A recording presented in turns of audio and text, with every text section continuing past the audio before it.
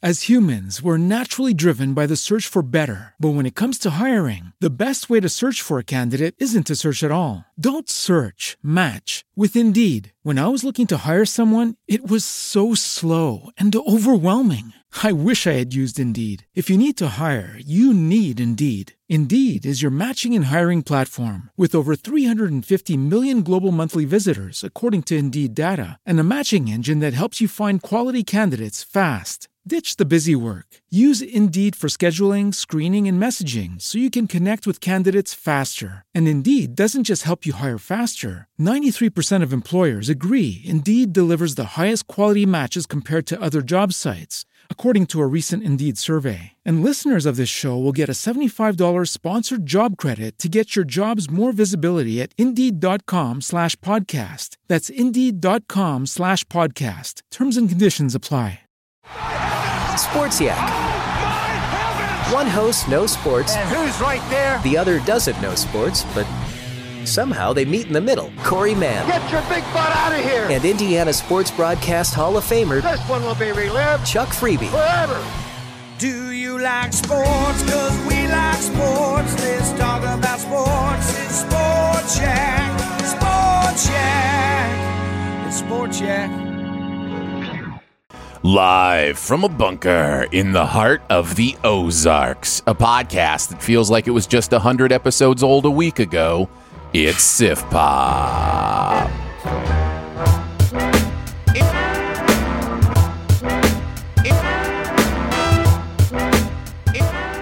Welcome to Sif Pop Weekly, streaming live. Most weekends are available to download later in your podcast feed, unless, of course, you're a patron. Patrons get perks! Patrons get those perks. This is Sparta! I'm your host, Aaron Dicer, and I looked into his eyes and saw honor. It's Andrew Ormsby, ladies and gentlemen. Welcome. Oh, that's not true.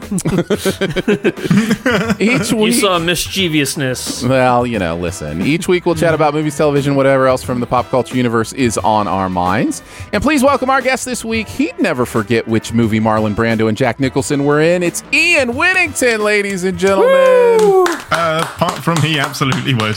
And that was bugging me the entire movie. I was like, now they're making fun of this, but it's genuinely bugging me, and I may kill the person next to me. It's the Missouri Break. Yeah. Is the name of the movie. Us Missouri. Tip of my tongue. It's not a good movie. I'll just tell you that right now. Okay, good. I don't feel bad. I don't think I've ever seen it. We are, of course, talking about... It's a Western. Well, then I probably wouldn't like it either. We're, of course, talking about some stuff from old. We are going to review that today. M. Night's new movie. I will tell you, we went over his filmography and kind of ranked it, the three of us, for our members show, for the Sif Pop members. So if you are a Sif Pop member, that should be waiting for you in your ad-free, member-only podcast feed. That is obviously excluding old. That is correct. We did not put old in there because we wanted to save that for this review. We're also going to talk about Snake Eyes, G.I. Joe Origins, bringing us a Snake Eyes movie. Both of those, I think, exclusively in theaters. This may be the first time post-pandemic, or during pandemic even, that we've had both of our reviews exclusive theater releases. What about Tenet? Wasn't Tenet exclusive theater? It but was. I think we paired it with something else. We paired it with something else that was streaming. That's the thing. We've had other movies that have been exclusively in theaters, but I don't think we've ever had both of the movies we're reviewing. What a weird thing for that to be new. That's odd. It is odd. Well, we're excited to get into it. Welcome back, Ian. Thanks for joining us again. I will say before we get into it, you were not able to see Snake Eyes because... No, thank goodness. It's because... You don't know that. You haven't heard our review yet. Don't you know? You're supposed to wait until Sif Pop reviews it, and then you know whether or not you're happy. Got it. That's when I know if I'm allowed to like it or not. Right, cool. Yes, exactly. This is simply because it is not playing in your neck of the woods. Unfortunately not. A few days, I think it's literally out in a few days' time, but I've seen one of the G.I. Joe films more than enough times to excuse me from watching anything else. Fair enough. Yeah. I think that is because you had to write for a certain YouTube channel.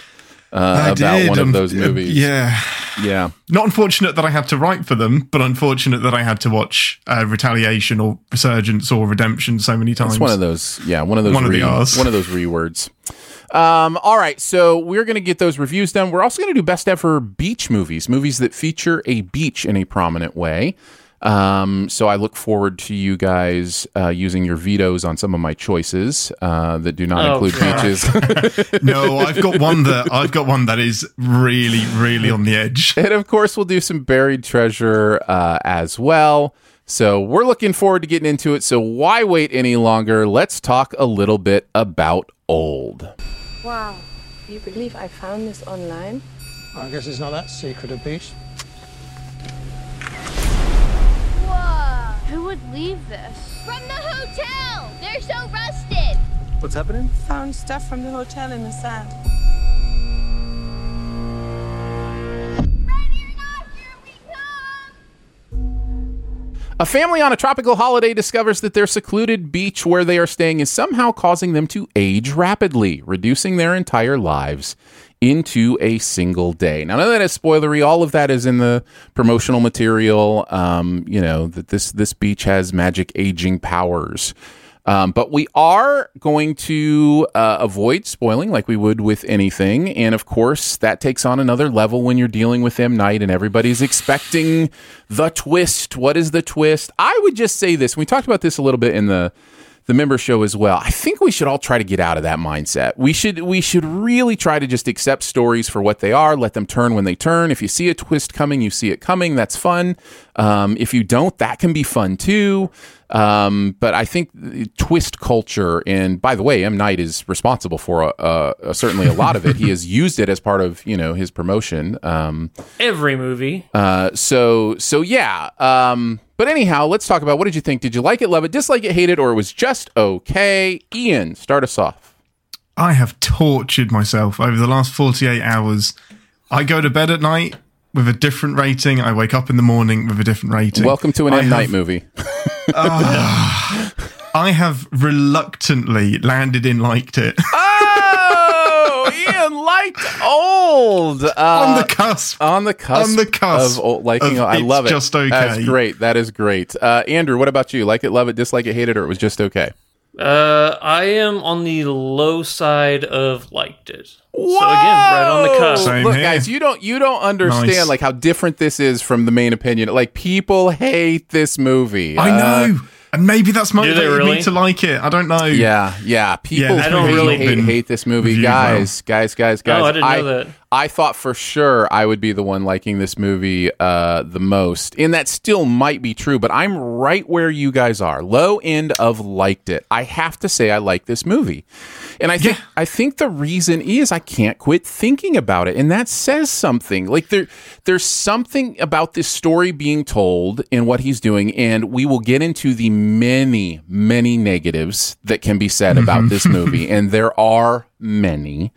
But despite them, I come away going, I'm glad I listened to that story. That was a fun little story, interesting little story. I'm still thinking about it. It took some interesting turns for me. So it's just one of those things where I have to come out the other side going, yeah, I liked it. I have to admit this. I know everybody hated it. I also know I'm an M. Night apologist. I know this about myself. I am biased in this. I get it. But I liked the movie. What were some of the things you guys liked? Does I it was bizarrely make engaged. you... Sorry, go on. I was engaged from beginning to end. Like I wanted, I didn't want to miss anything, Right. And I think that's one of the, the metaphors of the movies,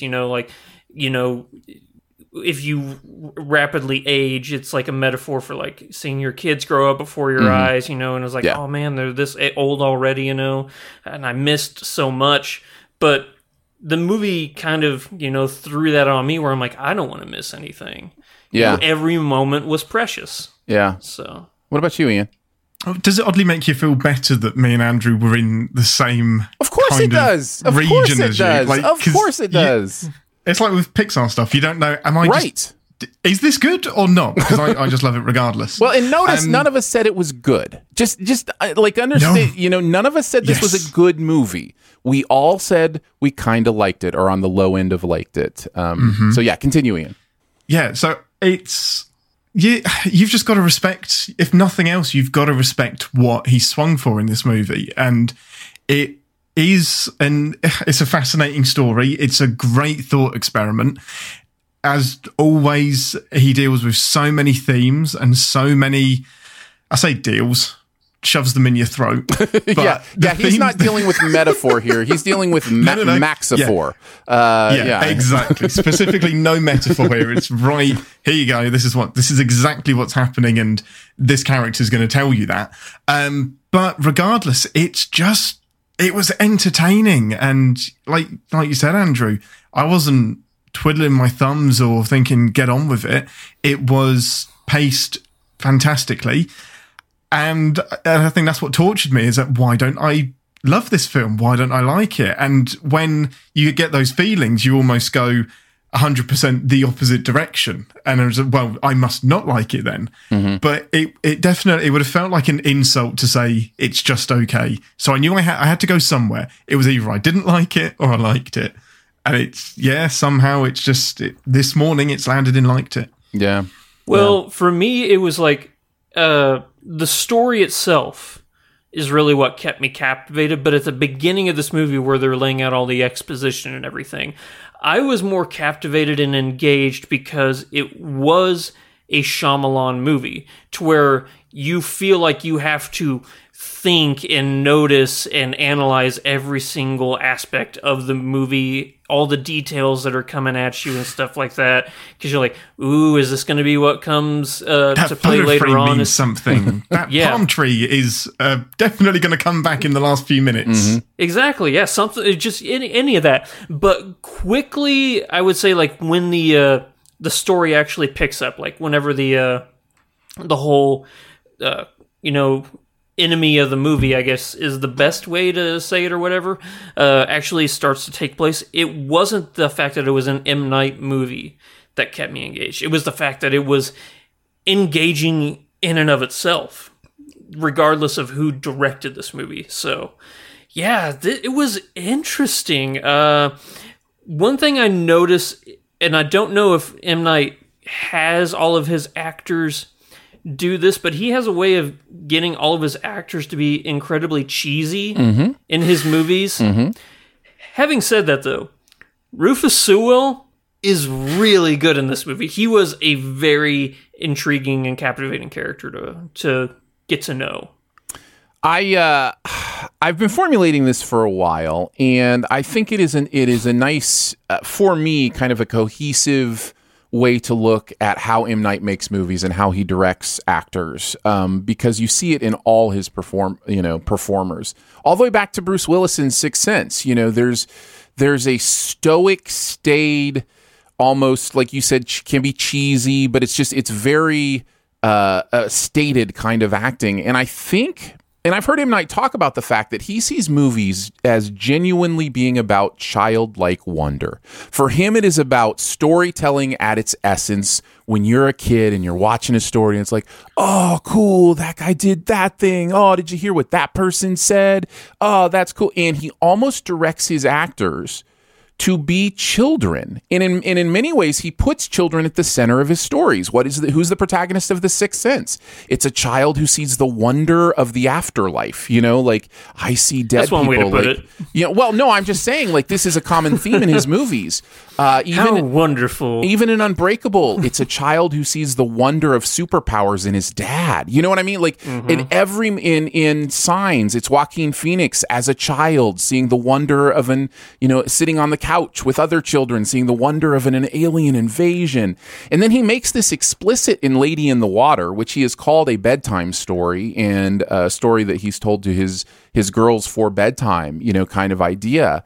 And he just makes it explicit in the character names and all that stuff about how what matters is the story. And are you interested in knowing what happens in the story? What doesn't matter is if it makes sense. What doesn't matter is if the lines sound like they're, melodramatic. What matters is the story engaging you. This is it to me seems to be his philosophical underpinning to the point he just goes, I am going to not dumb everything else down, but tone everything else down in a way that story has to be the emphasis. And I'm not saying that's a good choice. I'm not saying it makes for better movies. In fact, the things that people hate about this movie, I 100% get.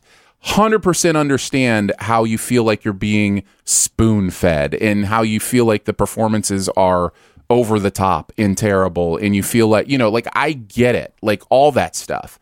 But I think it's intentional. I really, it is 100% is. I feel like he's doing it on purpose because he's trying to say something about, become a child. Let go of that logic that you're trying to apply to stuff. Let go of that questioning everything. Just watch and give yourself to it. And he's daring you to become a child yourself and give yourself to it, which makes the themes of this movie even more interesting because it is about children being adults or, so there's like all that stuff here. It's just, I don't know. I'm fascinated by it, if nothing else. But I think that's one of the reasons I kind of come down and go, I think this is his auteurship. This is how he is as a director. And I get why many people don't like it, but it's always been there. It's not new. Even in the movies you love, it's there.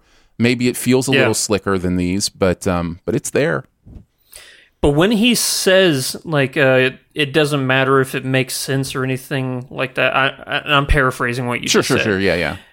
I'm pushing back on that because whenever, in this movie specifically, whenever you state the nature of the issue, like what's causing all of this, any director or any storyteller, it doesn't matter whether you say it or not, you have to follow the rules of the world you have created. Correct. And whenever there are inconsistencies in the rules, that sticks out. You can't just say, well, just chalk it up to childlike wonder. I'm not saying that's what he's doing here, but there are a lot of moments in this movie where if they would have gone a different route with explaining the nature of this paranormal, whatever you want to call it, I'm not saying it's paranormal, but this event. Mm-hmm.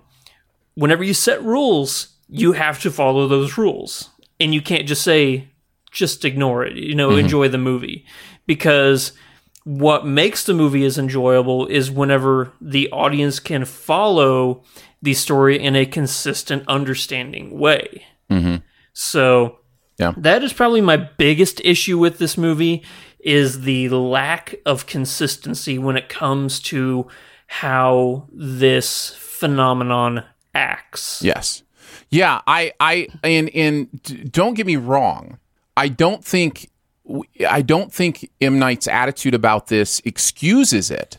In fact, I think I said the opposite. I think it's something I totally understand and think should be taken into consideration. But I do think he wants you to be less worried about those rules and more interested in, how are they going to win this day? You know what I mean? Like just the core elements of the story.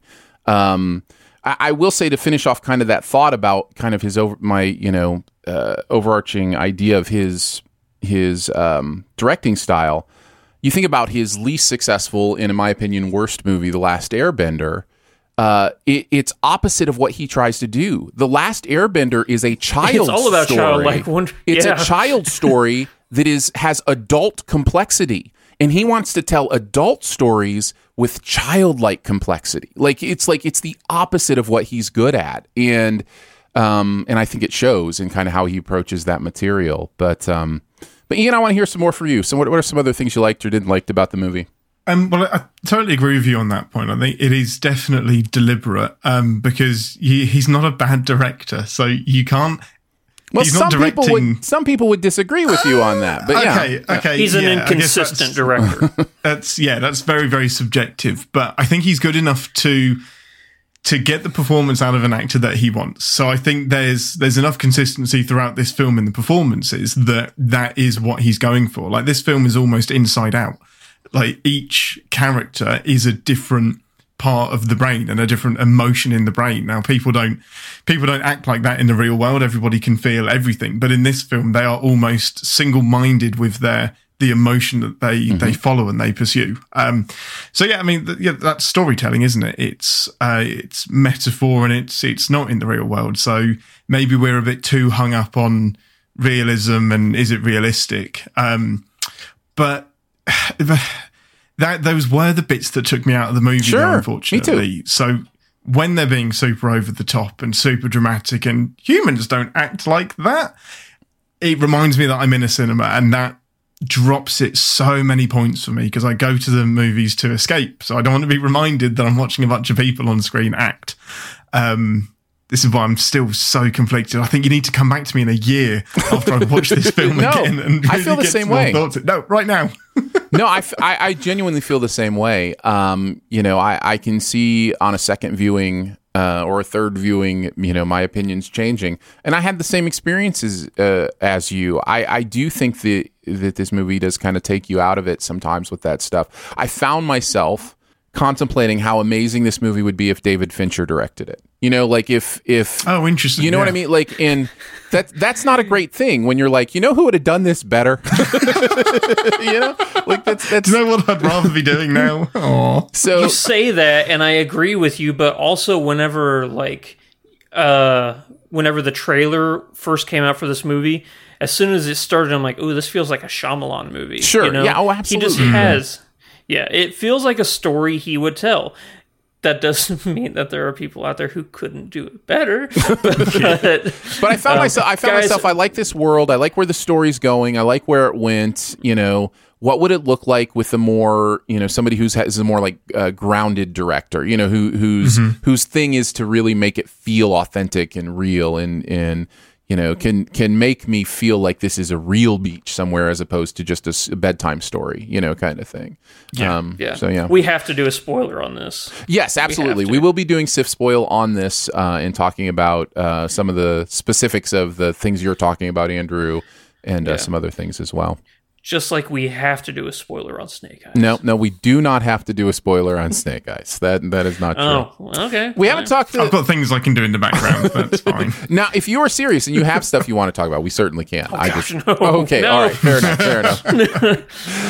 We haven't talked about any of the. Well, we've talked a little bit about the performances. You mentioned Rufus Sewell. He's so good.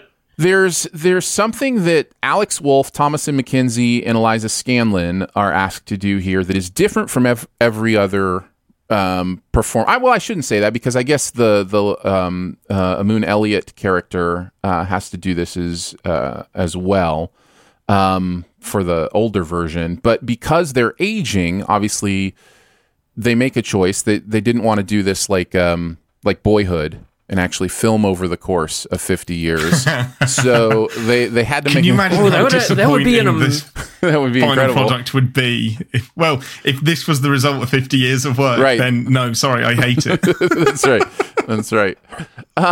So I'm curious how you felt about that, how you felt about the performances that were, again, a Shyamalan staple of adults acting like children, but in this case, having even more reason to do so. Yeah.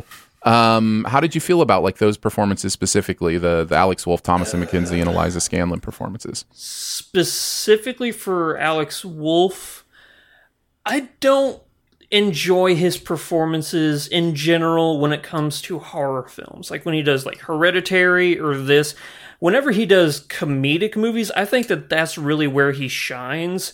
I understand that his style of performance and what he's doing in this movie is what's asked of him, but at the same time, it's just something about his performance that I'm just like, I'm not buying it. Also, I think that there's inconsistencies with the way he and some of the other children act whenever they're supposed to be acting their age, regardless of their physical appearance. Mm-hmm. Yeah, and that's across all the performances, not just Alex. I want to make sure I get that right. Some of them are better than others. I think Alex is the weakest. I think, and also, when are we going to stop casting 25-year-olds to play 15-year-olds? It's a little different in this movie, but yeah, I understand what you're saying. No, it says they're playing. Alex Wolff is playing The teenage 15 version of Trent 15 is what it says. Trent aged to 15. But we all know that means like 15 to 35. You know, like he has a range he's playing in this movie. But I think Thomas and Mackenzie is the best out of all those. That really, I agree, does like perform for like the age transformation performances. I thought she was great. I thought she managed to walk that line in a really interesting way, and she might be my favorite performance in the movie. For me, it's Rufus, so. but she's right there. So. Yeah. What did you think about the performances, Ian? Go on, Andrew. I just really quick, I want to say, is mid-size sedan the coolest name for a character in the history of cinema? It's so funny. It's such an amazing name. Okay, such ahead. a generic. I had to throw that out there. This movie's funny, right? Like there are several laugh out loud moments 100%. In this movie, like intentionally, right? Like sometimes laughing with them, not at them. I think so. Yeah. We'll have to ask him. Actually, he's like, no, you weren't supposed to laugh at that. That wasn't a joke. And so I think we get diminishing returns as we go through the movie. So I think the children are fantastic. I think they do a really, really, really good job. And then the teenage years, that's where the most amount of focus is on. My mind is changing. My body is changing. I know that I'm in a different body, but I know that my brain hasn't caught up. And then it's almost like that's forgotten about in the last probably third to half of the movie. It's just the movie isn't interested in talking about that anymore. And they just decide to turn 30 and deal with it, or turn 50 and deal with it. So it starts off really strong and then trails off toward the end annoyingly. Yeah, I don't think that was the intent. I think the story was just interested in other things at that moment. Yeah. And you know, but you can't put that down. You can't. I think if anything, it gets more interesting the older they get, because you have still got well, now he's 6 plus 1 day. Like if you thought turning into a teenager was weird, good God, try turning 40, like try turning 50, like that. For me, is more interesting, and I think that's the biggest downfall. You don't even know what it's like to turn 30, Aaron. Of course not. Of course not. And for me, that's the biggest overall letdown of the film, is that I think it's trying to tell too many stories. It's, wouldn't it be cool if? And then it does that 10 times instead of focusing on one or two of the wouldn't it be cool ifs. I agree. I do think this movie is overstuffed. I think M. Night was like, I could be wrong, but I picture M. Night going, okay, here's the theme. How many things in our life play into this theme? Exactly. Let's get every single one of them in this movie. You know, imagine if that happened. Imagine if this happened. Right. Thinking you wish you had more time. Definitely could have done without. Wishing you had more time with your parents. Let's stuff it in there. Wishing you had more time with your kids. Let's stuff it in there. You know, like, this would have been a great alternate season of Lost, but it hasn't got that time to do it. Right. Yeah. Sure. I will also say I appreciated there is something nice about just not something based on IP, not a sequel, just a new story. Throw it out there for I think he spent like $20 million on it, which is peanuts. It made almost $20 million its opening weekend. This movie is a success, whether people like it or not. Financially, it is a success. So yeah, I think there's something to be said for that. And I think that's where he's at, his most comfortable is when he's telling these simple, small bedtime stories. Little bottle episodes. Yeah, for sure. I could actually see myself watching this one again intentionally. You know what? I wouldn't mind watching Old again. Yeah. There's enough here where I'm like, that part of the movie was fascinating. I want to go back and relive that moment. You know? I'm the same, but not because I think there's anything more I need to discover, but there's something more I need to discover about myself and how I feel about the film. I need to know what Ian thinks after a second watch, not because I think there's anything more to dig into. Yeah. No, I'm with you. I think the Sif Spoil will have a lot more to say specifically about certain scenes, certain turns. We haven't talked at all about the end of this movie, which is fine. But we'll talk more about that in the spoilers. But yeah, Yeah, I totally get why people hate this movie. 100% get it. I will take this over another Transformers movie every single day of the week. You know what I mean? Like, it's just like... Yeah. So, yeah, anyhow. That's me. But what about another G.I. Joe movie? Hey. Okay, bye guys. See you later. It's been a blast. Happy 300. Bye. You know, we haven't even mentioned, that's a good thing to mention in our transition that Andrew just so nicely transitioned us into as we go to our next review. I don't think we mentioned happy 300th episode of Sif Pop yet. Well, I did the This is Sparta thing at the beginning. That's right, the 300. Oh, that's what that was. I'm really dumb. For 300. I'm sorry. No, I was like, I'm not going to challenge it. That must be something in G.I. Joe. Like, did they just straight up rip off another movie? No. Well, yes, fair. but not This is Sparta. Not the 300. Yeah. Yes, and we were joking about it in the members only show as well. It's a very arbitrary number. We have actually done almost twice that many episodes technically, but this is the official 300th main numbered episode of Sif Pop, and going on 10 years next summer. So we're just about 9 years right now. So yeah, congrats, guys. Fun That's stuff. big. That's huge. Stuff. Let's celebrate it by talking about another G.I. Joe movie. Where does shall the we? time go, Aaron? It's like we're sitting on a beach. I know. We're sitting on a beach just watching the tides wash away all the episodes. M. Night called. He was like, "Can I stuff that in my movie too?" I was like, "No, that's ours." No podcasts in your movie. None. No. Zero. Let's talk about Snake Eyes G.I. Joe Origins. Push boy! Boss wants to see you. I'm in trouble? Someone is. This man betrayed our trust.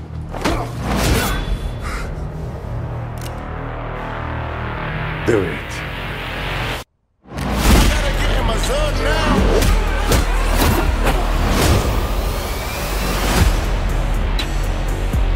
You saved my life.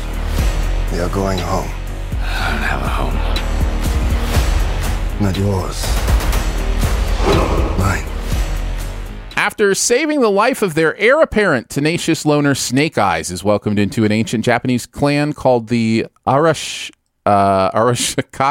I totally should have prepped on this. I think it's Arashikage, where he's taught the ways of the ninja warrior. But when secrets from his past are revealed, Snake Eyes' honor and allegiance will be tested, even if that means losing the trust of those closest to him. This is the third G.I. Joe movie, but the first to do the G.I. Joe Origins and try to kind of give us some input on a single character. Maybe so down the road we can get whatever the G.I. Joe version of the Avengers is. That is, I think, the idea that they're going for here. No thanks. What did you guys think? Did you like it, love it, dislike it, hate it, or it was just okay? Andrew, I'll go to you first since Ian hasn't seen it. I'm curious what Ian thought of this movie. Yeah, Ian. Well, I just think that since X-Men Origins, Wolverine did so well. I'm glad that G.I. Joe's doing the same thing. I can tell you a lot about the other film in this franchise that's terrible, but... You know, the correlation between using Origins in the title of this and in Origins Wolverine, I feel pretty similar about both movies. But I'm just going to go with I didn't like it. I didn't like it. And I'll let Aaron go real quick. I think it's okay. Low side of okay. This is a nothing movie. Correct. 100%. That is absolutely 100% correct. Since I liked it just a tad more, apparently, I will talk about that a little bit further. I think my general assessment is that this is actually a well-done story. Like, the characters all fit. Everybody is, it makes sense. I wasn't confused. I knew what the motivations were. I knew, what people were trying, who was double crossing who, how that was working. Like, everything was laid out really well. I knew I liked some of the characters, but I came to the end of it and I was just like, I have seen all of this a million times. There is nothing new here. This feels like the Algorithm movie. A computer designed this movie, spit it out. It is technically proficient and utterly boring. And that happens sometimes. Sometimes good movies are just boring. And I think this is one of those times. It's so interesting that in many ways we have two movies here, one of which is a bad movie that I found exciting, and the other that is a good movie that I found boring. And that is so weird how that happens sometimes. But in the same way with Old, I'm willing to admit, yeah, I think maybe this is a bad movie, but I kind of liked it. I would say here, yeah, I think maybe this is a good movie, but I was bored out of my mind. It's a copy paste from every single action movie, every single Michael Bay movie of the last 15 years. Yeah. If you've seen those, you've seen this. Just implement the characters of the G.I. Joe universe in that story. Oh, you're coming from this tragic backstory. Now we gotta have your story of how you got to who you are now. Oh no, are you gonna betray somebody or are you gonna be betrayed? Take your pick. Now it's time for your redemption arc in the third act, and then riding off into the sunset to meet the other characters in this franchise. Yeah. That's literally this movie. Yeah. Yeah. Is there an argument to be made that perhaps, rightly or wrongly, that's maybe what the audience wants from a G.I. Joe film? Maybe they're not looking for a discerning action movie that does something brand new. Maybe they just want this character that they're familiar with doing something very safe and what appears to be entertaining. Maybe you guys just want too much from it. No, absolutely possible. Absolutely possible. I think there is a little bit of the normal exhaustion of a movie lover who wants something new, going on here. I think for a wider, more general audience, they might really enjoy this. Now, a lot of people weren't interested in seeing it, apparently. To many people it was a huge to many people it was a huge surprise that Old came in number one at the box office this weekend and beat out Snake Eyes, as well as every other recent one. I kind of felt that coming just because the buzz for Old seemed to be more like in my how you have your movie loving friends and then you have the periphery where it's just like normal people. Normal people, yeah. Yeah. People who like Last Jedi and Rise of Skywalker, that group of people. Yeah. No, those are the movie lovers. But the normies, so to speak, were more excited about Old than Snake Eyes. And I think that's an interesting kind of thing. But I think if they watch this, I think you're right. Maybe they'll have a good time, and maybe that's But is the movie supposed to be for G.I. Joe fans, or is it supposed to be for a wide audience? And how are they? Well, I would think wide audience because G.I. Joe. I don't know. I'm not hearing the same buzz around G.I. Joe that you do Fast and Furious or whatever else. If I will give one thing to the old G.I. Joe movies, that is it.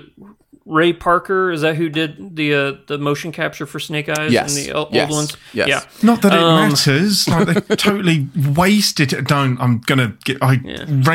Wasting Ray Parker is my biggest. Carry on. But I will say this, and maybe this is just more personal for me in this franchise. I know this is, a new step in the direction. But what I liked about Snake Eyes in those other two movies was the mystery about him. He was the silent warrior. He took a vow of silence and stuff like that. And his rivalry with Storm Shadow was one that was to be felt instead of understood. You feel, the hatred that they have for each other. In this one, it kind of takes away that mystery to this unseen character because in those other movies, you never saw him outside of his armor. He never said a word. He was a walking weapon. Mm-hmm. And for that franchise, that was cool. But now that mystery for me is kind of like, oh, so he is just a guy. Not to take away from, everything he does, but he was more than human, I guess you could say, in those other ones, Yeah. Yeah, the mystery seems to be part of the character. That is interesting because I feel like one of the things Marvel has done right in building a cinematic universe is they tapped someone who understood the core of the characters to design their storylines and, movie layout. And if the core of the character of Snake Eyes is the mystery, this movie fails on that. You know what I mean? Like it undermines that in a lot of ways. That's an interesting point, Andrew, that I hadn't thought of. I'm not as familiar with the kind of the G.I. Joe backstory, but you're right. In the other movies, that is who Snake Eyes is a complete mystery, and that's kind of part of the interesting thing about it. I think Henry Golding is fine. I really like is it Iko Uwais? Uwais. I really like him from The Raid. Yeah. I think he may be my favorite part of the movie. It's not a character that's like front and center or anything. There was an energy to that character that brought the movie a little bit of life that I didn't find anywhere else. And so I like that. Him and Blind Master, Peter Mensah. I kind of liked their dynamic and what they did in that. So as far as that, Samara Weaving's not really in it enough Samara Weaving is not in it enough to really comment on too much. Yeah. Any other? She's there. She is there. One word review for G.I. Joe for Snake Eyes. Yeah. I mean, what else is there to say? Nothing. I feel like we're just kind of rushing through this, but I legitimately can't think of much else to say about this movie because it's nothing for me. I would have been so annoyed if this had been the film that I'd seen. Like, dates are so arbitrary. This could have been switched. And I'd be like, you know what, Aaron? Screw you and Sif Pop. I don't want to do the show. Sorry. It is. I don't have time. It's interesting because there is a mid credit scene. It's a very quick mid. It's not even. It's like front credit scene. It's like it's like directed by credit and then back to a scene from the movie. That is obviously supposed to be very important for setting up the franchise and some different things. I don't, even as a non G.I. Joe person, I kind of knew this. Like, it wasn't like what it reveals isn't something that I think is supposed to be a huge surprise. I think we all knew we were kind of heading there. But my question is, Andrew, does that make you excited to watch another one, even though you didn't like this one? Or, okay, that's what I wondered. I'm the same way. I had a few G.I. Joe action figures growing up, but I was never fully invested in the universe I was being told. Like, I never watched the show as a kid, or anything like that. So my investment, as opposed to something like Marvel or DC, is lacking, for a better word. Yeah. Ian, do you have any questions as the one who didn't see it that you would ask before obviously rushing right out next week and seeing it?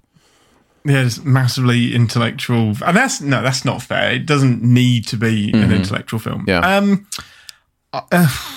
You've done performances, story. Does it have any nods towards? Does it have nods towards the preceding following two films? I think this is supposed to be a reboot. Or is it just an island? I really think this is. Really? I think so. I think this is completely ignoring the first two. So, yeah.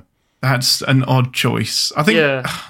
I don't know, when you said mid-credit scene, like, that really triggered me, because I understand Marvel doing it, because you have this wide variety of source material to go through, and Iron Man turning up at the end of The Incredible Hulk was brilliant, fantastic. I don't know why G.I. Joe and Snake Eyes feels it's earned that. Right. Like, does it really think that there's going to be a large amount of people going, I know exactly what that means, or will it be 3 people? Yeah. It just seems surprising to me. Yeah, I don't know the answer to that. I will say again, I knew what it meant, but and that seems to speak that it's a pretty general kind of thing. But yeah. Well, this is also coming from the person that doesn't have G.I. Joe in this country. We had Action Man. Action Man. Action Man. He is 100% called Action Man. It's not my buried treasure, but everybody go and Google the Action Man action figures, and you will be in for a treat. Nice. Yeah. He has a theme. He has a theme song. We will all have Action Man. We will all have to check that Force. Out. They all have that giant square jaw. There you go. Yeah. That is so important. So important. Can't fight crime without it. Got to have the square jaw if you're a man and the hourglass if you're a woman. That's just how it is, people. That's what our dolls taught us. I mean action figures, whatever you want to call them. All right, before we move into our best ever challenge, do want to thank our Sif Pop members for supporting the show, keeping it running, keeping it going, the website as well. I would just say it means so much to go and check the messages that come in, the new members that come in each week, and just say that they're willing to kind of vote for this show and what happens here with a few bucks every month. Thank you for that. We try to give back by having some fun with you in different ways. One of those are the bonus episodes like we've talked about. You have your own ad-free bonus podcast episode feed. In fact, it has all the episodes in it ad-free. So you'll get the main episodes as well as the bonus episodes with no ads in them. And some other fun stuff you can check out there as well at patreon.com/siftpop. Thank you. We appreciate you guys, and couldn't do it without you. If you're a woman over 40 dealing with hot flashes, insomnia, brain fog, moodiness, or weight gain, you don't have to accept it as just another part of aging. The experts at MIDI Health know all these symptoms can be connected to the hormonal changes of menopause. And MIDI can help with safe, effective, FDA-approved solutions covered by insurance. 91% of MIDI patients get relief from symptoms within just 2 months. Book your virtual visit today at joinmidi.com.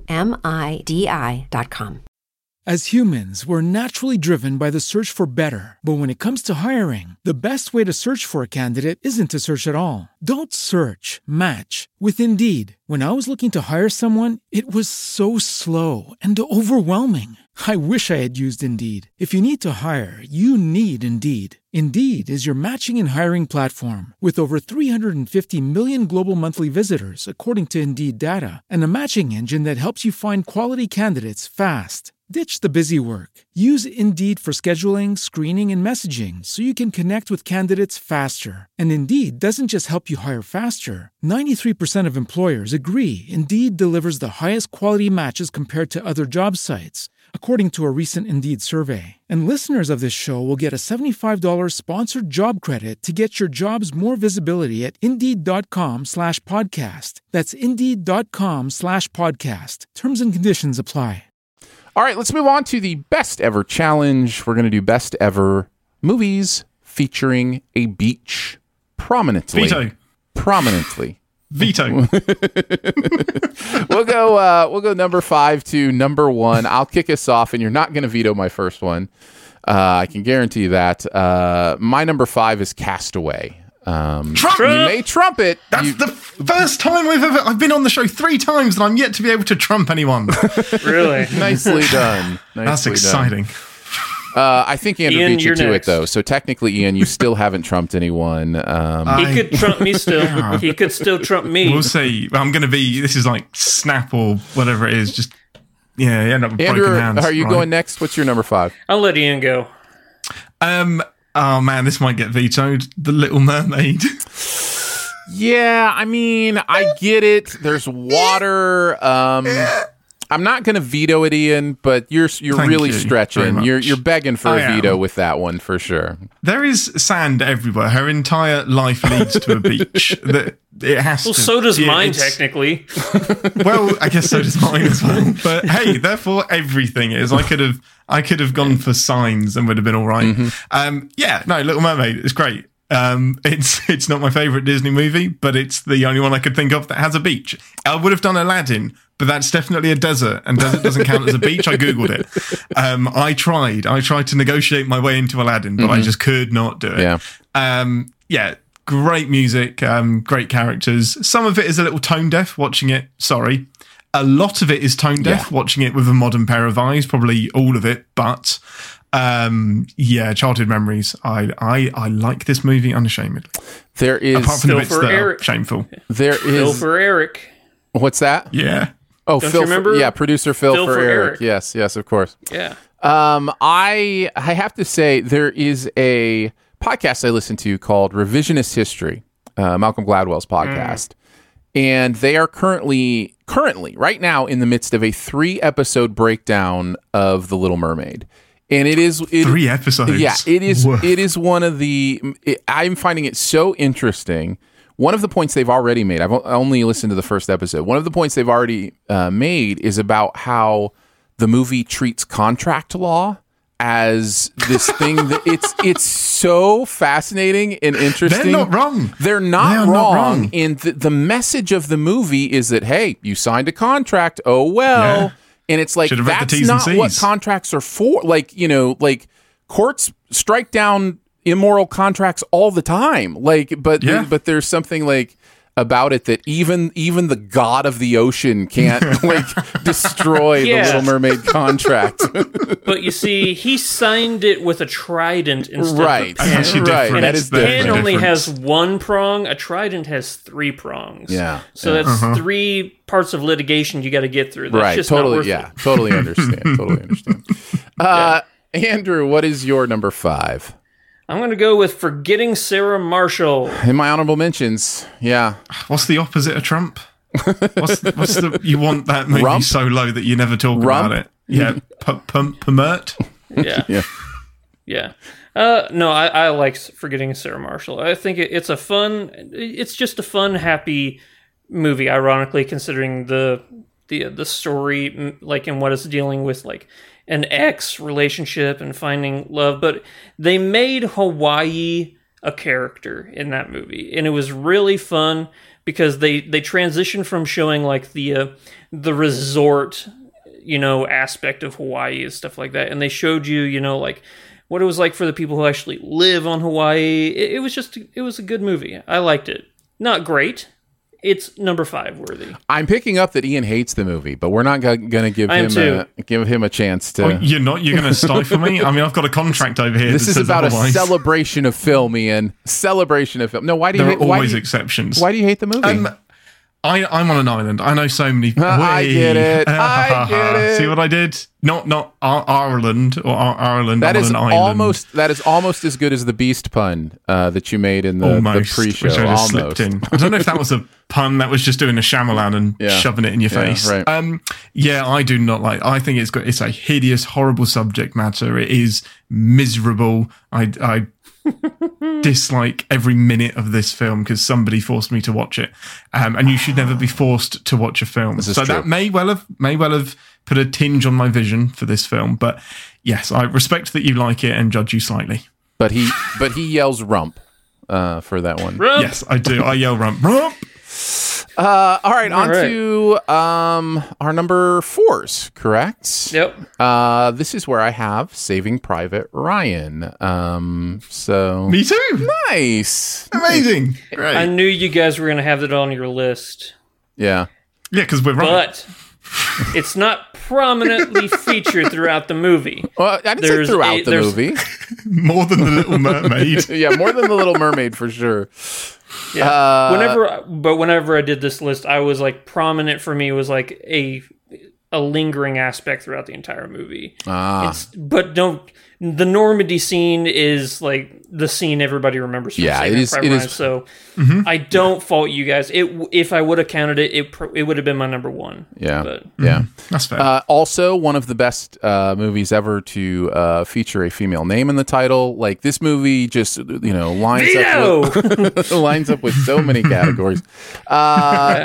There's not a ton left to say other than if you haven't seen it, just be prepared when you do. And sometimes when you say that kind of thing, it keeps people from watching something, and that is an unintended natural consequence of understanding that something is serious and meaningful and is, it's not homework, but it feels like homework before you start watching it. That's the thing that's so hard. Is like, once you're watching it, you're like, oh, I'm glad I finally watched this, but it's just hard to pull that trigger sometimes. I think a better way of saying it would be something like, this is an important movie that should be watched that deals with a very, very difficult subject matter. Mm-hmm. And you need to be in the right headspace to see what you're about to see and to appreciate what you're about to see. Yeah, yeah. But even that makes it feel like homework. As soon as you say you should, my brain goes, well, I'm not. Like, yeah, that human nature thing. I have the same feeling with The Godfather. Like, it's list of shame. I haven't seen any of The Godfather because at this point it feels like I have to, which means I've got to make time and sit down and do it. And it's just weird how that mentally changes your perspective. Yeah. Yeah. Andrew, what about you? What's your number 4? That's Ian next. Well, Ian's was Saving Private Ryan. Yeah, both of us. Oh, right. Okay. Saving Ryan's Privates. I'm going to go... Saving Ryan's Privates. That's a different movie. I'm going to go with The Descendants. Yeah, I had that in my honorable mentions as well. Same, yeah. This is a interesting movie that I did not think I was going to like as much as I did.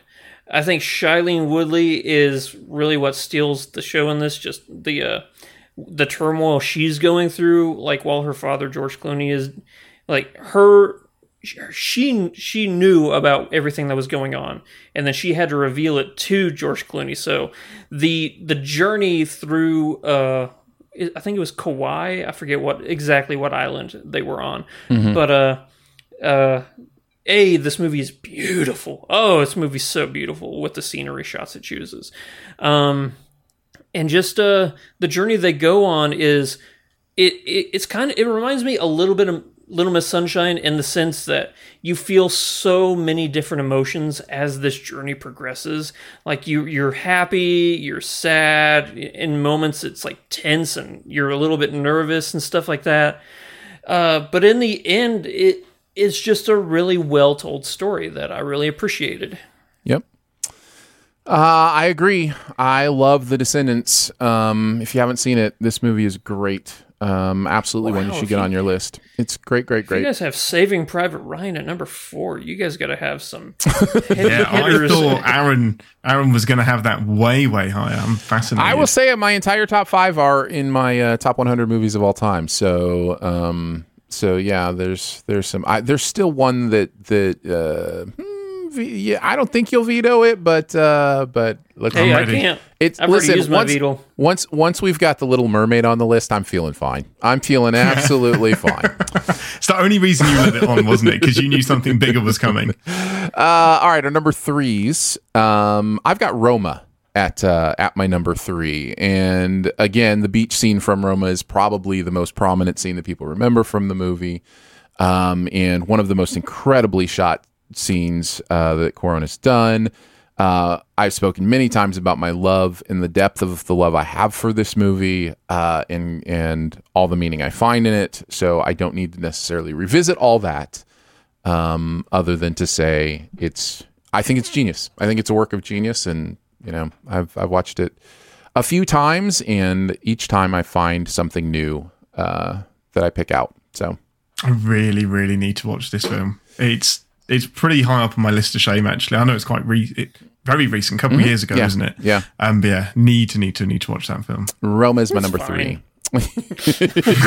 I mean, there are plenty of people with that opinion or worse, that find it snooty or boring or too artistic or whatever. But it's an artistic film. Yeah, it definitely is. But I'm actually with Aaron. I don't obviously love it as much as he does. I find it to be a very profound and beautiful movie. And I love a movie that allows me to look inside not only another culture, but also another time for another culture. Yeah. And that was really, really fascinating. You can tell it's a beautiful movie. How personal it is to him. Yes. You can tell with every frame how much this story means to him. I mean, it's based on a real life nanny that they had growing up. Yeah. And and you can just feel it. You can feel it in every frame. All right, what's your number 3, Ian? This is where I have Jaws. Ooh, Trump. Yes. Yeah, I was expecting a Trump. Yeah, I have that in honorable mention. So there you go. What are your other ones? Oh, he's got Jaws. He's got Jaws 3 at the top. That's number 1. See. Oh, Ian knows me. Ian knows me. Andrew, what is your number 3? This is where I have Point Break. Also my honorable mentions. Mm-hmm. Yeah, I couldn't quite bring myself to put it on the list, but yeah, it's close. It's an amazing movie. I don't know what you guys are talking about. I love this film. I do. No, this movie's great. The whole Fast and the Furious before Fast and the Furious came around. The whole we're not so different, you and I aspect of the cop, criminal relationship. It's fun. It's an action movie that kind of has heart, and that's rare. It's rare. Yeah. You just love the relationship between these two. Yeah. And some of the stunts are really, really impressive. Whenever Keanu Reeves jumps out of the plane without a parachute. Yeah. This is just a fun action movie. It's really, really good. So, yeah. I just can't unsee the shooting gun in the air scene since Hot Fuzz. I can't unsee that now. Yeah, have you ever pointed your gun in the air and gone, ah? No, I haven't ever gone, ah. Cornetto trilogy lines sound so much better coming out of your mouth, Ian, than they do mine. So I just, yeah. If you don't mind, I'm just going to call you anytime I want to quote one of the Cornetto trilogy and just have you do it instead. Do it. Let's do it. All right. I think back to the Winchester. I think that. Oh, I love it. That brings us to our number twos. Number 2 for me is Inception. I have it number 2. Wait, what? Inception. Oh, the first and the last scene. Yeah. It's son of a beast thing. Right? I mean, it's the whole bookends of the film is the beach and the it's slipping my brain what it's called. The final level of purgatory. It's not purgatory, is it? Limbo. Yeah. I'm so annoyed I didn't think of that. Yeah. Actually, that probably should have been on my list. That's actually a really number 1, pick. Isn't it? So Inception's my number 2. We've talked about this movie a lot as well. The Prestige is Nolan's best movie in my opinion. That movie is, excuse the pun or don't, it's up to you, but it's pure magic. It's just an incredible film. And no beaches though. No beaches though. I thought about it. No, there are none. Inception is the one that if there were to be a challenger for best Nolan movie for me, it would be Inception. I just think he's doing some thinking in this movie that is astounding, and he combines it with incredibly emotional movement through the characters and what they're dealing with. And I add to that the fact that people still to this day have arguments about what the reality of this movie is. I love it. Yeah, I love it when a movie can do that. So yeah, Inception is my number 2. Ian, what do you got at number 2? I don't know. I've lost interest now. I'm gonna kick off The Little Mermaid and stick Inception somewhere. It's fine. Fair enough. Number 2 is where I have Castaway. Okay. Oh, nice. Oh man, I love this movie. Wilson. It's look at what I have created. Oh, it's just. I love Tom Hanks, and this is Tom Hanks for 7.5 hours, just going through every single possible emotion, just doing everything. Just I can't say enough about how much I love this film. You could sack off the last 20 minutes with the wife and I don't need any of that, but everything up until that point is just perfect. You cry, you're angry, you can't believe he's lost Wilson. How do you get emotion from a ball and a bit of blood? How do you get emotion from an ice skate and in a tube? No, Aaron, no. Actually, Ian, I'm going to push back on the ending of the movie with Helen Hunt. I think we needed that moment to realize that, yes, he may have escaped the island, but the world that he was trying to get back to is gone, and he has to find a new world within himself for himself. I want to know if, I just want the movie to go on for like 5 more minutes and tell me if he went to go and talk to the woman who had the package. I want to know if he settled down with her, if that could have blossomed into anything. I don't know. There's so much to love about this movie, though. I am with Andrew on that. I think the ending is in many ways to say he escapes an island to be on a different island. And he realizes all of that effort, and now he has another island that he's on because nobody can understand what he's been through. The entire world has changed, and now he has to figure out how to escape that island. And I think the movie is gorgeous. I think the plane crash is one of the most incredible crashes ever put to screen. Shout out to another beach property, Lost. Thinking about great plane crashes and beaches, but yeah, I think it's a stunning piece of work, and I also enjoy all 7.5 hours of Castaway. So that's the director's cut. It's slightly shorter than the actual 9-hour version. That's right. All right. I don't feel the time in that movie. That's no, weird. you don't. No, and that's kind of the point that I'm making, is that it's a beautiful 7.5 hours that you don't realize happens. Yeah. So that brings us to our number ones. Since you both had Castaway at number 2, this is the one I was most worried about being vetoed. But again, once we've got Little Mermaid on here, we don't anymore. We don't. Oh no. I counted The Truman Show. There's enough that happens with him looking out over the water and trying to figure out how to sail, and or if he's going, like, his fear of the water. That's a fair point. That is a fair point, but it's like the promotion of it is a beach. Like, he sits more on a dock than the actual beach, like when he's thinking about that kind of stuff. But what's the name of the girl that he's crushing on? That he's like he meets her at Fiji, and doesn't he get reunited with his dad on the beach too? Mm-hmm. So I'm not going to take it away from you. I think I wouldn't have vetoed this one. I love this movie. It's in my top 20 of all time. I think it's a special film. I think as amazing as people know Jim Carrey is, I still think he's somehow underrated as a dramatic actor. I think he's doing things in this movie that no other actor could do. I feel like there are things he does in this movie that combine his elasticity with his dramatic chops in a way that I just don't know how anybody else pulls them off. And man, I love everything this movie has to say about free will, all of that kind of stuff. So yeah, anyhow, any chance to mention The Truman Show, I will take it, even if it's stretching the topic a little bit. No, Phil, beaches don't have to have sand. There are rocky beaches. Yeah. There are pebble beaches. That's true. Although actually Phil's backing me up, so shut up, Andrew. Fair enough. All right, what do you got at number 1, Ian? This is where I have Dunkirk. I just thumbs up, adore this movie. As much as Nolan managed to do some questionable things with sound in Tenet, he probably used all of the available skill he has to pull off the soundscape in Dunkirk, and now there's nothing left.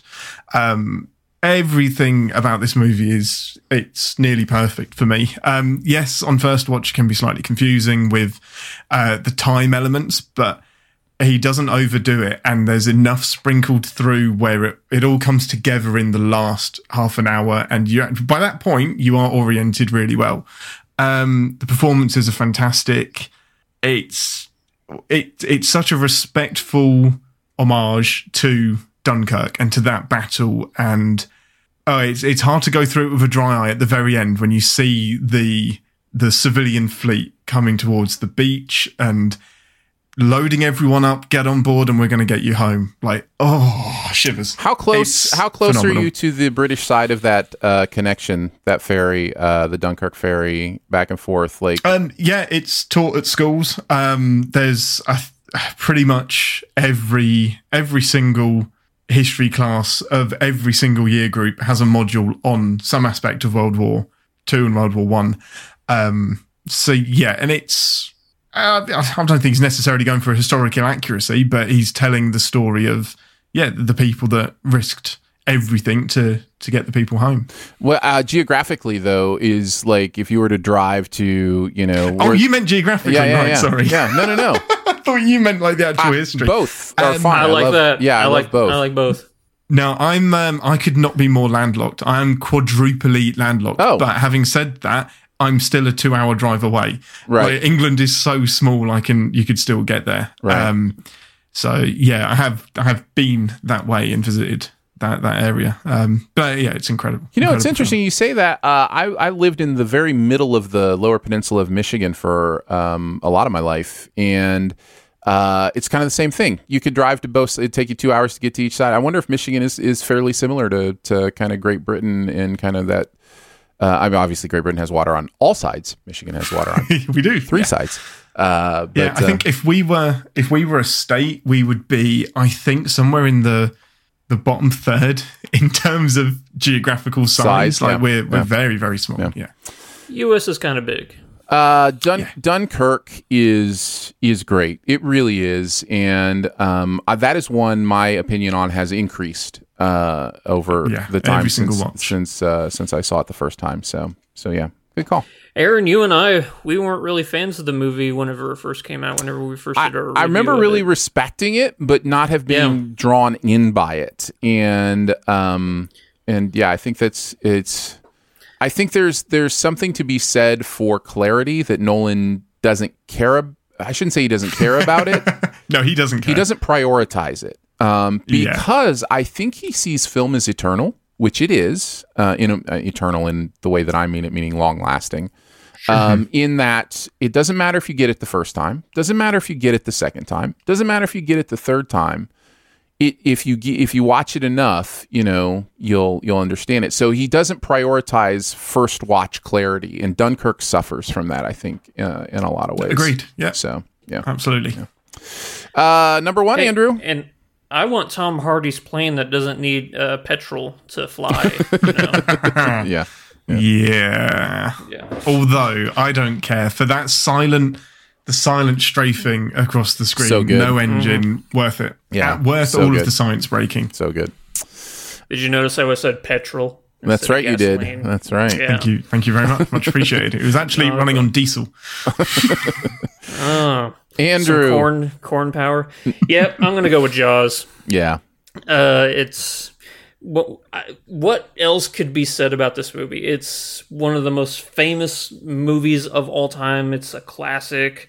This movie is what I consider tied to be the most terrifying movie ever made, tied with John Carpenter's The Thing. And it's really predicated on the fact that sharks are my number one fear. My second fear is the ocean in general. So everything about this movie is like aimed right at me. Yeah. I love this film because I think that the chemistry between our three leads is just so amazing. It is incredible, yeah. How, different they all are. And they're working on this tiny, tiny boat.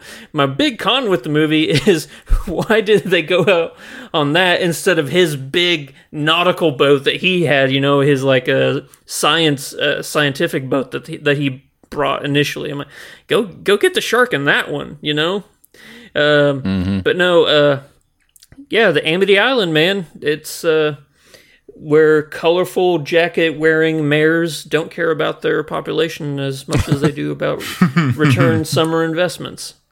I would love it if that was fiction, though, but I just don't feel like it is. I think he's the most realistic character in the entire movie. He would keep that beach open. Unfortunately. Yeah. Lifeless eyes, black eyes, like a doll's eyes. So good. It is. It's incredible. And he's Mm-hmm. telling the story of how he was on the Indianapolis, that sank, which is a true story, by the way, in case some people out there don't know. The USS Indianapolis was shot or hit with a torpedo, and I think 2,000 people went into the water, and I think 300 or something like that came out because the rest were eaten by sharks. Yeah. It's a horrifying story that was portrayed in a not-so-great Nicolas Cage movie called USS Indianapolis. Oh, well, there you go. There you go. But Jaws, on the other hand, that's number one. That is completely true story. I'm tired and I want to go to bed. I think we have to say Castaway since it was on all three of our lists, and you two had it really high up. I'm cool with that. Surprising, but yeah, I think Castaway is kind of our pick together. Honorable mentions. Who would like to go I only first? have one. Well, then go ahead. Shout it out. I have Scorsese's The Beach. Yeah, sure. I like this movie. It's probably his least loved movie out of every one that he's done. I think it's interesting, it went in a way where I thought it was going to be whenever I first saw it, and I didn't really know who Scorsese was. Like, when I was a young lad. I just thought it was going to be, some young teens go to a secret beach and then, they have great sexy time for, 2 hours. But then this movie turns, I guess is the best way to say it. And it gets really weird and pretty dark, but really good, man. DiCaprio, I think the guy knows how to act. Yeah, I think you're right. I might set my watch and warrant on that he knows how to act. Yeah. I don't know. He hasn't won enough Oscars for me to prove that. That's true. Got to have the trophies. Ian, what about you? Any honorable mentions you wanted to throw out there? Yeah, you got most of mine, so I'm going to focus on 2 English films. Mr. Bean's Holiday. Not a good movie, but I love it because I will watch Rowan Atkinson.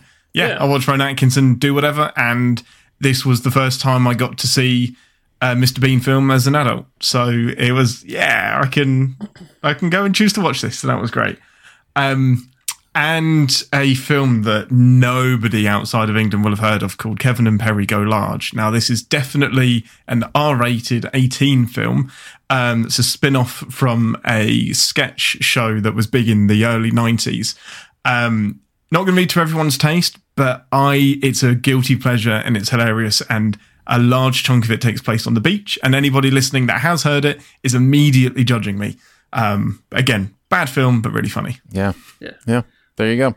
I just thought of one more before Aaron goes, because you mentioned Rowan Atkinson, and for those of you who don't know, the Olympics are going on right now. Last time the Olympics were going on, it was in London, and Rowan Atkinson had a pretty amazing bit for the opening set of good. Yes, where he was playing Chariots of Fire, which is on a beach. Yes, it is. So I'll throw out Chariots of Fire. That's a good movie. Nice. There you go. No, I'm giving Ian credit for that one. You get half partial credit. Yeah. What an amazing, I get the Oscar. Amazing thought process that got you there. Planet of the Apes has a prominent beach scene. Oh gosh, man, I didn't think of that. Dr. No, a lot of beach in Dr. No. Which I've kind of been working my way through the Bond stuff. I think that's the first, right? That's the very first Bond. That's number one. The first of this canon. Yeah. Talented Mr. Ripley probably has enough beach moments in it to warrant. It's an underappreciated movie. Yeah. Barb and Star Go to Vista Del Mar is a recent beach movie. A lot of fun. I love that movie. I was, whenever we first did a review for that movie, I was kind of teetering on. I said, this is either one of the funniest movies ever made or one of the dumbest movies ever made. I'm landing on both? Funny. I love this movie now. I really do. Yeah. I'm a big fan of Blake Lively, The Shallows. Speaking of a shark movie, yes. I think that movie's really fun. And then I also wanted to mention 50 First Dates. The Sandler movie is fun as well. So big sigh for me. Big sigh. Are you going to rump that one, Ian? I am rumping it as hard as I can rump a film. Nice. I'm pretty tired after forgetting Sarah Marshall. All right, let's move on to our buried treasure. What is that one thing in any area of pop culture that you want to make sure people know about? Ian, you are the guest, so you go last. Andrew, why don't you go first? I can't tell you guys how excited I am for my buried treasure. Oh. So this past week, the new Bruce Willis movie came out on Netflix called Cosmic Sin. Gentlemen, this is the worst movie ever made. Oh no, and you're recommending it. Do you not understand what a historical moment this is? Oh, okay. Yeah. The worst movie ever made was just released. What is it called? Cosmic Sin. It stars Bruce Willis, Frank Grillo, and a couple others. I can't even describe what the movie's about because the movie makes that little sense. Okay. What I thought was initially going to be alien zombies, it turned out to not be that kind of that. Everything about this movie is, this is not one of those movies where it's like so bad that it's good. It's not like The Room or anything like that. This is a straight up horrible, horrible movie. It's not a meta bad movie. They tried to make a good movie, and Phil says that Cosmic Sin has a 3 on Rotten Tomatoes. That's what I was just chuckling at. 3%. Yeah. That's rough. Yeah. I'll have to look at what it says, what it has on IMDb, but it's everything about this movie is 2.5. Yeah, 2.5. That's really rough. The acting is horrible. The dialogue is horrible. The dialogue in this movie is a combination of it takes place in the future, like I think 2500 or whatever, something like that. they make everything like futuristic by throwing the word quantum in front of it. Ugh. No, and I'm not saying like quantum in general. Literally, the word quantum. That's the only future like sciencey word that they have. They have quantum suits. They have quantum drives. They have quantum portals. They have quantum eggnog machines. They have quantum. Everything is quantum, and the rest of the dialogue is super cringy retorts to something somebody else had just said. The graphics are horrible. The editing is horrible. The cinematography, everything about this movie is so bad.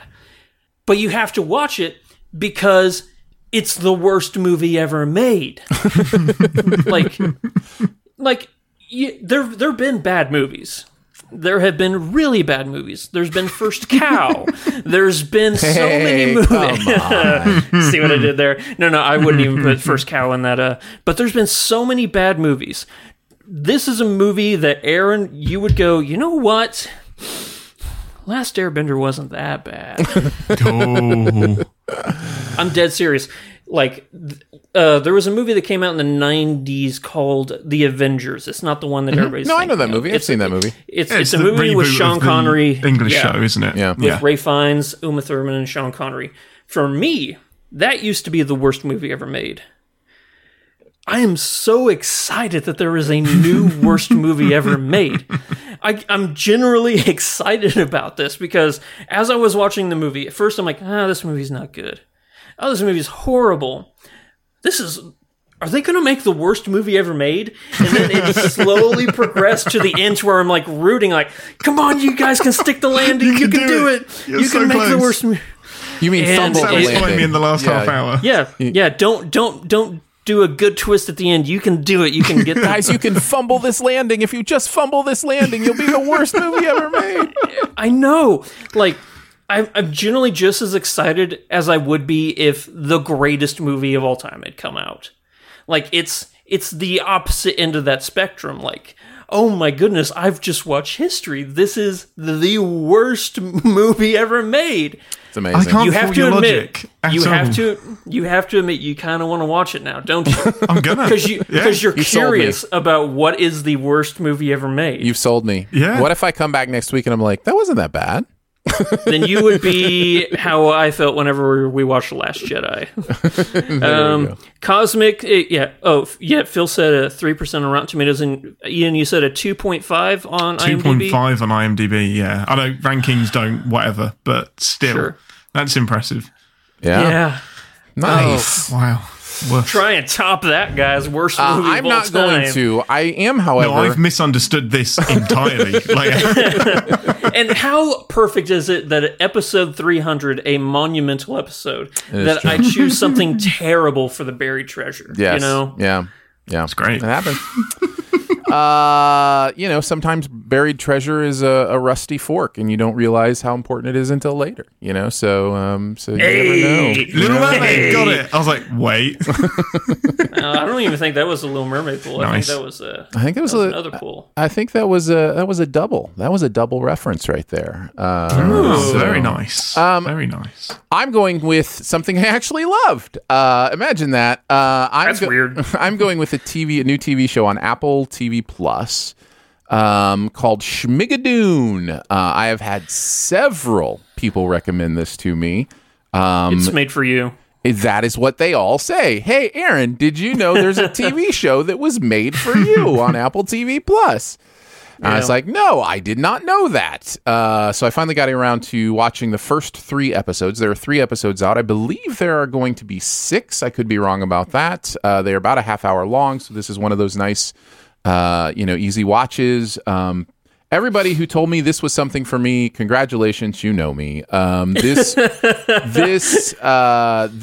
is so made for me. It is both a fun, clever, funny, modern musical, and also a complete meta takedown of musicals from the 40s and 50s. It manages to be both things and be both things very well. It has very, very talented people in it. Keegan-Michael Key and Cecily Strong, I believe is her name. Keegan-Michael Key and Cecily Strong are your leads. They are great together. And then you've got the townsfolk or whatever that are, in the musical part of things. And you've got a lot of super talented people in that. Just to clarify the plot, Keegan-Michael Key and Cecily Strong find themselves trapped in a 40s style musical as they're working on their very modern marriage. And so whoever is writing this and doing this definitely understands Oklahoma and Singing in the Rain, and they get all of these tropes.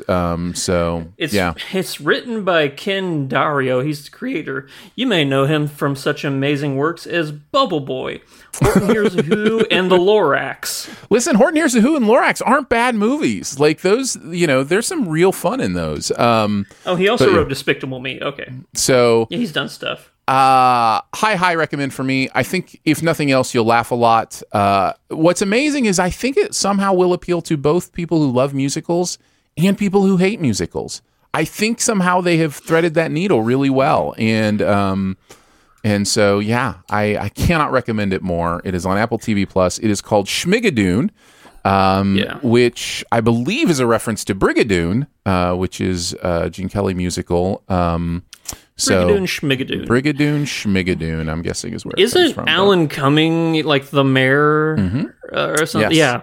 Like, I love that they actually get actual Broadway people to be in this show for the musical and stuff. So. Oh, yeah. Well, I mean, Kristen Chenoweth. Chenoweth is in this too. I mean, come on. So, yeah, lots of great talent here doing some pretty fun stuff. Fred Armisen. So, yeah, Schmigadoon is, again, on Apple TV Plus. Also, Ted Lasso Season 2 just started. Ted Lasso Season 2 just dropped. Love me some Ted Lasso. Ian, what do you have for your buried treasure? Since I misunderstood, I'm actually going to go with The Chronicles of Riddick, which is what I believe to be the worst movie ever made. I get a slightly twisted sense of what a buried treasure might be being in England, because it might be that I'm talking about something that, everyone watches that. But for me, this week, it's The Good Doctor, which is a TV show that is probably huge in America. It's not very huge over here. But I want to talk about it because I flipping love this show.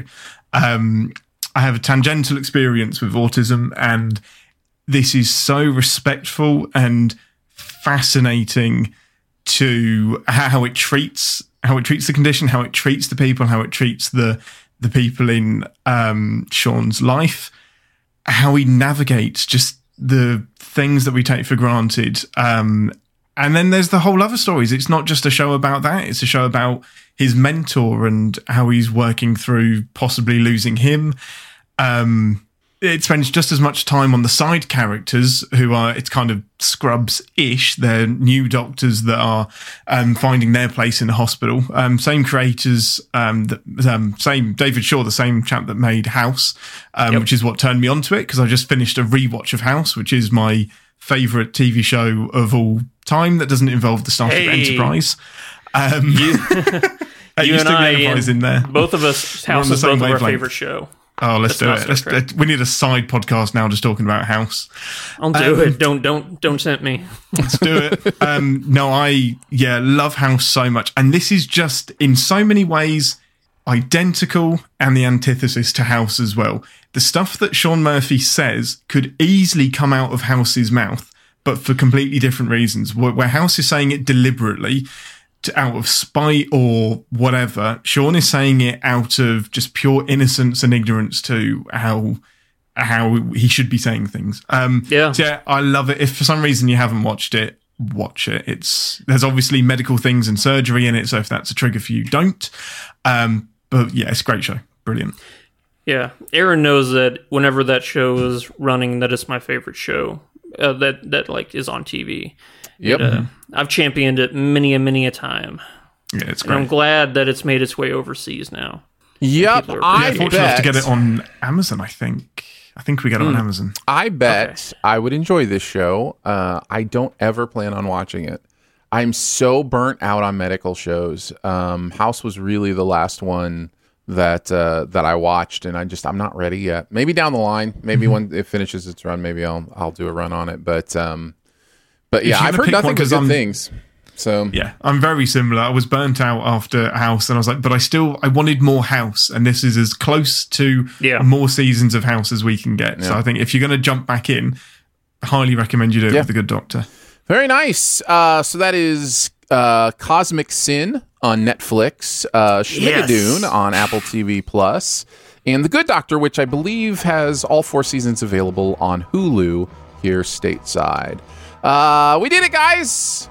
We did 300 main episodes of this podcast. Congratulations to us all.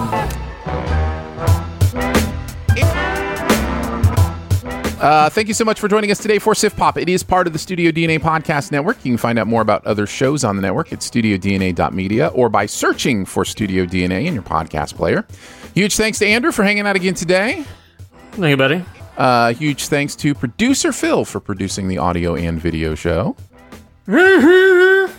Thank you to Drew for graphics. Woo! And thank you to Ian for hanging out with us for show 300. Ian, do you have anything you want to promote? Anywhere you want to send people?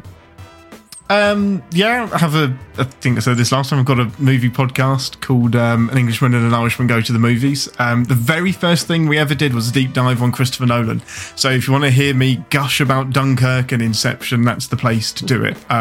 Those episodes are a bit rusty because we were still finding a groove, but that's probably my favourite conversation that we've had on the show. I absolutely loved it. And other than that, you can find me on Twitter at galactic_Dave. An Englishman and an Irishman Go to the Movies, again, is the name of the podcast if you want to check that out. Danae says, congrats on 300. Well, Danae, we couldn't have done it without you. That's right. Thanks for hanging out with us. I hope you weren't here for Jaws. It's true. That's true. Thank you to our Sif Pop members as well for making 300 episodes possible. We couldn't have done them without you either. And if you're interested in finding out what it means to be a Sif Pop member, starts at $3 a month, and at the different levels, there's different perks, including an ad-free podcast with all the main episodes and the bonus episodes and the spoiler episodes with no ads involved. So you can check that out at patreon.com/SifPop. If you want to interact with us, you can do that in a few ways. You can leave a comment, a rating, or a review on Apple Podcasts or wherever you listen, or you can email us at feedback@sifpop.com. And finally, if you're having a good time, your movie-loving friends will probably like it too, so let them know about it and that listening is much easier than cutting a self-healing umbilical cord. We will be back next week with Jungle Cruise. We'll be back with Jungle Cruise next week, and we'll see you then.